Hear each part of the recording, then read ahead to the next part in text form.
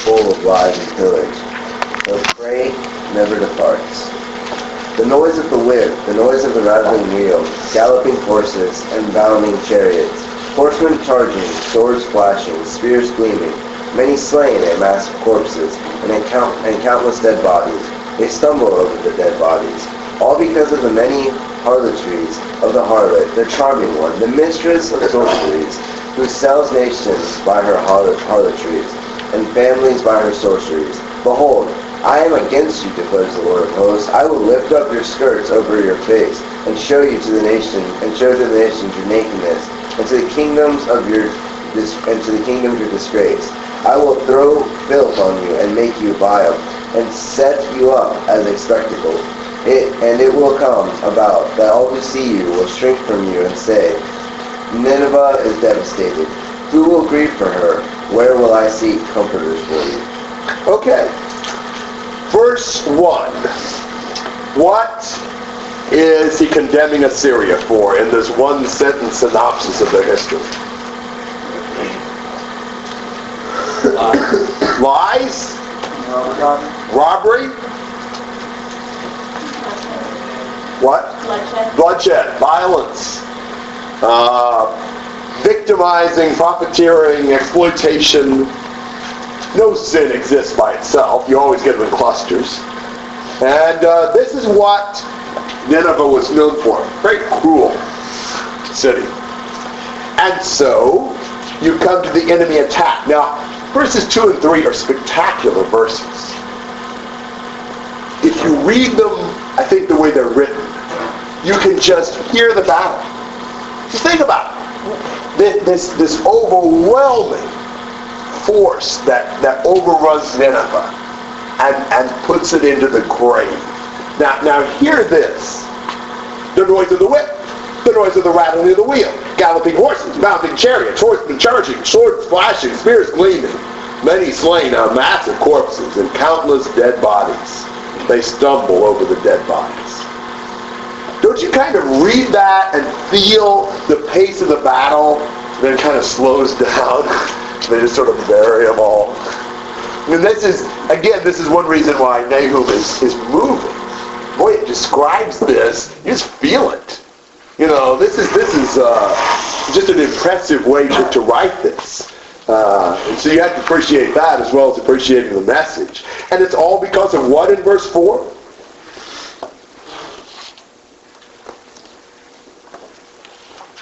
Harlotries of the harlot. Yes. Her unfaithfulness to God, her trying to gain from the nations. I'm against you. Here's this harlot. And by the way, just as a total aside, but the Bible uses the term harlot to describe many different nations. This is Nineveh as a harlot. What other nations were described as harlots? Israel, Babylon, and some others. I just want to put in a word here. We do such strange things in Bible interpretation. People will jump over to the book of Revelation, and they find a harlot in Revelation, and they say, Israel is a harlot. Therefore, the harlot in Revelation must be talking about Jerusalem. Well, maybe it is, maybe it isn't, but that's not a good argument.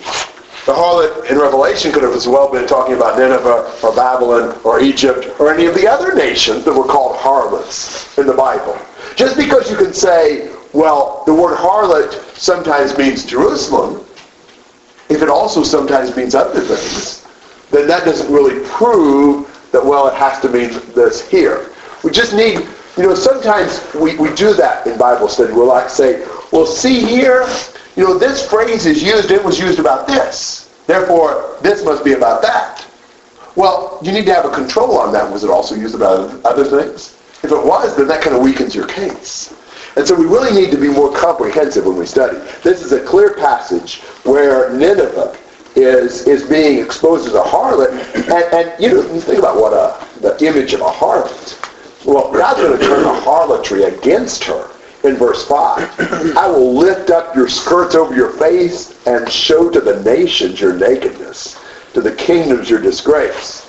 He's going to expose her for what she really was. Obviously a harlot has been lifting up her skirts a few too many times. But God's going to lift her skirts up in a way that shames her and makes her vulnerable. She reaps what she sows right there. And he's going to throw filth on her. That's pretty ugly. I'm going to set you up as a spectacle. International shame and disgrace is going to replace her pomp and pride. And it will come about that everybody who sees you will just shrink from you. They were captivated by Nineveh's charm and wealth. Now they're all like, we don't want to have anything to do with her. That's worldly friends for you. They're here today when you're prosperous and gone tomorrow when you're in trouble. And who will grieve for you? Where will I seek comforters for you? And we go back, and in this book too, we have a play on the name of the prophet. There won't be any Nahum's comforter for Nineveh. Isn't that interesting? God found a Nahum for his people, a comforter. There won't be any for the Assyrians. Comments and questions through verse 7. Emily. I have a question. It makes sense to me why with Israel and Judah, God could tell them they were playing a harlot. Because they could actively go to other gods. And I understand in Romans 1 where God made it possible for everyone to come to know God, and they should have had just this sense of justice and not taking advantage of people. But I don't know if I'm making sense, but how is it that they can be described as a harlot when they can't have a God to depart from? Well, I think two things. One is, from Romans 1, they could have a God to depart from. All nations should have known God. And think about, for Nineveh, even Jonah. And they had knowledge of God, and they were not faithful to God. So I think we shouldn't discount the fact that even the nations were responsible to God. I mean, what about pre-Abraham?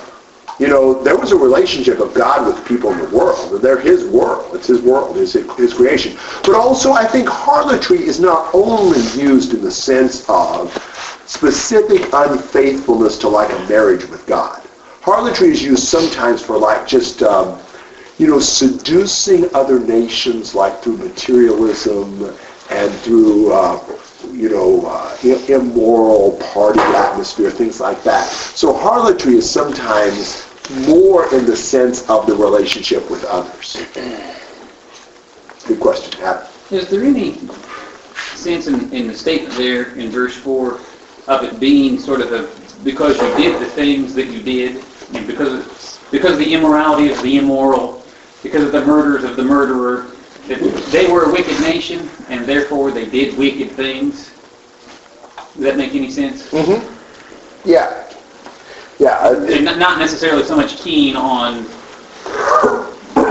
the harlot comparison as much as what is it that a harlot did.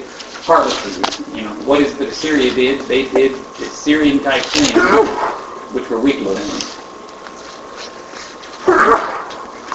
Yeah, maybe. I'm not sure. I don't know. I'm not either. Yeah. But maybe so.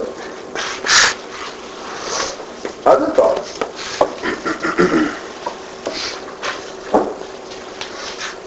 All right, how about 8 to 13?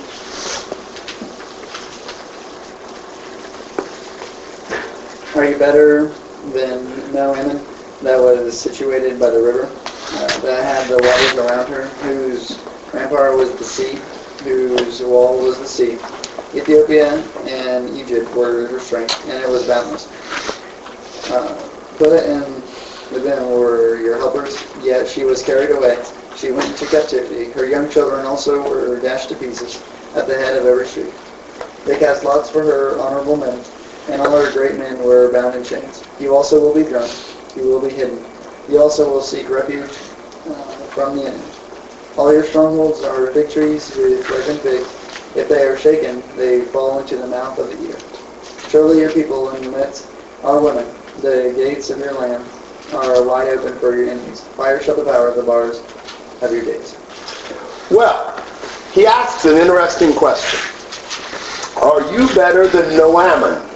Noaman is another name for the Egyptian city of Thebes. And guess what happened to Thebes? The Assyrians conquered it in 663. That's exactly right.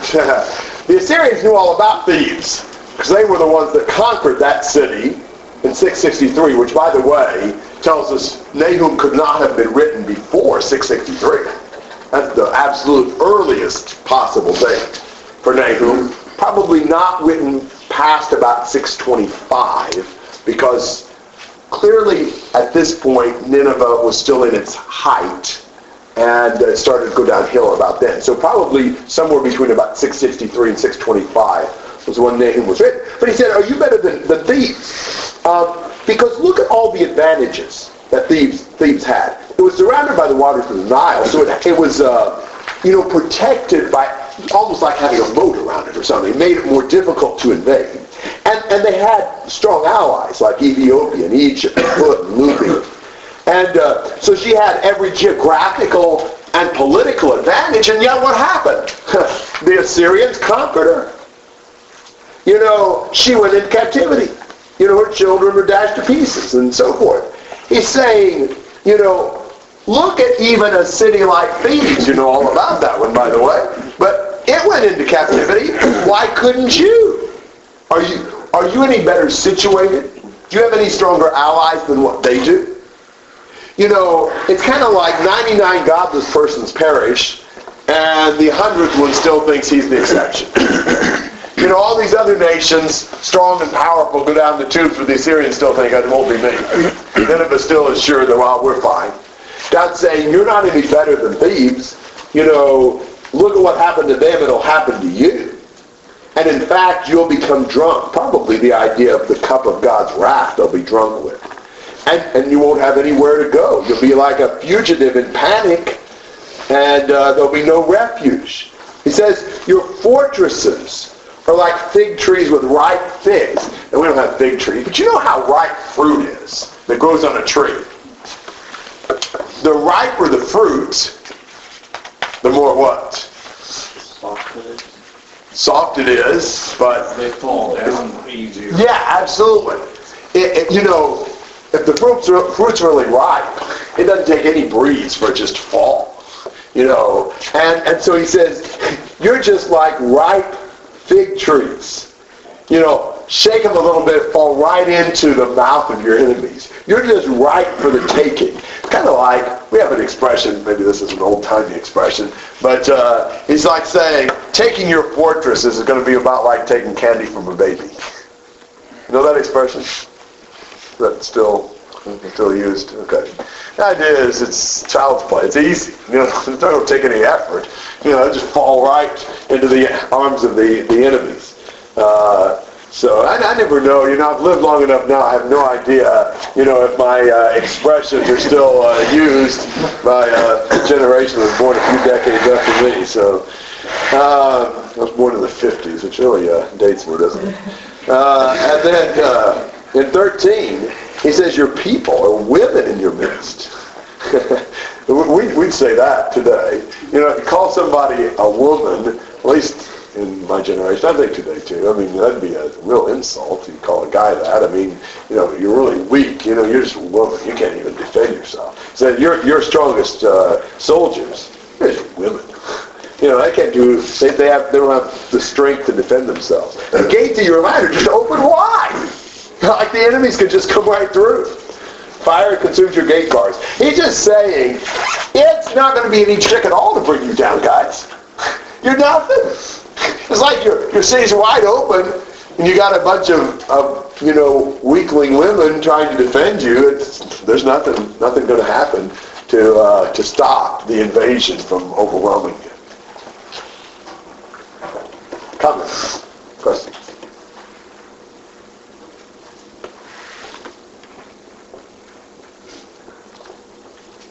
Pretty good stuff, don't you think? Pretty descriptive, pretty powerful, pretty easy to understand. Really, Nahum's not an especially difficult book once you kind of see what it's talking about. All right, look at 14 to 19.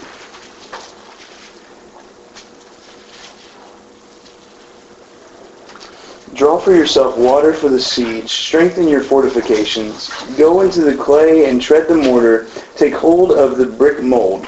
Their fire their fire will consume you. The sword will cut you down. It will consume you as the locust does. Multiply yourself like the creeping locust. Multiply yourself like the swarming locust. You have increased your traders more than the stars of heaven. The creeping locust strips and flies away. Your guardsmen are like the swarming locust. Your marshals are like hordes of grasshoppers, settling in the stone walls on a cold day. The sun rises and they flee, and the place where they are is not known. Your shepherds are sleeping, O king of Assyria. Your nobles are lying down. Your people are scattered on the mountains, and there is no one to regather them. There is no relief for your breakdown. Your wound is incurable. All who hear about you will clap their hands over you. For on whom has not your evil passed continually? I think the point of this ultimately is to say that there is nothing that will stop the conquest of Nineveh. In verse 14, what does he encourage them to do? Draw water for your siege. In other words, Get ready. get ready, prepare, activate a whole program of preparation. And what will happen? Fire will consume you, sword will cut you down. Won't make any difference how well prepared you are. Go ahead and try it. That won't work. All right, the end of 15 and 16 and 17, what do you see there that won't help them? Multiply themselves. Yes! Having a large army, lots of soldiers, we always take trust and comfort in numbers. Don't help. Have as many as you want to. Multiply yourself like the locust. Traveled in huge swarms. So have as many as them. It won't make any difference. You can bring out as many as you want to. Now, the Lord's not impressed by numbers. We get impressed by that. What's the first thing somebody asks you when they ask you something about your church? How many people? How many people you have? I'm not against that question necessarily, but that's not what makes a church strong or weak. We're concerned about that. Obviously, we want more people to turn to the Lord. But as far as how big we are, the Lord's not impressed by that. He can save by many or by few, or he can save single-handedly for that matter. And how many the enemies are, it really doesn't matter. He pictures these locusts. In verse 17, he said, the sun rises and they flee. That's all it's going to take. Just get the sun to rise, and they'll all scatter.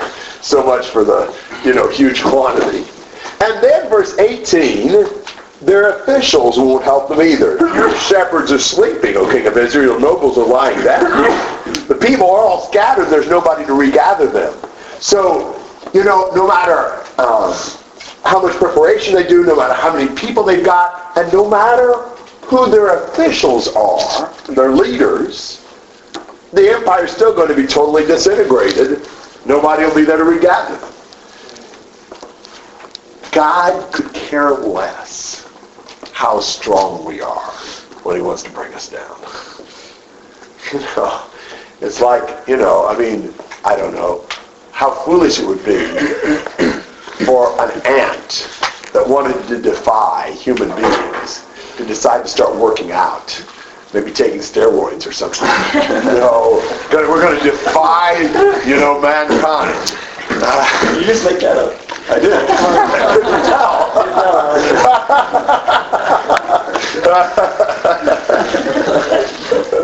I can't live that down. But that's a good illustration anyway. It's the same thing. Think about how God looks at our pathetic, puny efforts to try to rebel against him. Whatever do we think we can trust in, whatever we're strong in, it's hopeless, it's useless. And he says, there's no relief for your breakdown. Your wound is incurable. All who hear about you, well, they'll applaud, because they've all suffered at your hand. And so the world's gonna clap when I bring you guys down. That's the problem with a nation like Assyria. Nobody's going to grieve their passing. That's for sure. They've been hard enough on everybody else. one of only 2 books in the English Bible that ends in a question. The other one is Jonah, both of them about Nineveh. Don't know why, but it's a curiosity at least. Comments or questions on Nahum? To go along with your analogy, 1 Corinthians 1:25 says the foolishness of God is wiser than men, and the weakness of God is stronger than men. Absolutely. Yeah. God is never threatened by us. You know, God never panics. He never is insecure. I mean, why would he be? He has no reason to be. You know, that's, you just see, you got to see God as a whole different level. You know, and so any efforts to resist God are just absolutely patently foolish. Like you were saying about not being impressed with numbers, we believe that one of God's angels can take out an entire army. So what is it like when God Himself is ready to take vengeance and to seek out His wrath and to get what He rightfully deserves? It's just really humbling, and almost it helps focus and instill that fear in us that we need to have of the Lord. You're exactly right. Yeah, we need to see God's greatness like that, and it really will help us respect Him more and be a whole lot more concerned about pleasing Him. Other comments? I just had a question. Was Zephaniah at the same time in Gary? Close to the same time at least. Maybe just slightly later. Okay. But not much.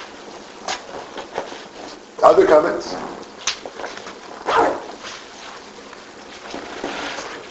Well, that puts Nahum in books, and good to do that today. I thought Nahum would be fairly easy for us to do along with finishing up Micah, and I guess we'll work on doing another prophet in a couple or 3 months or whenever we have another Saturday that we can do that. But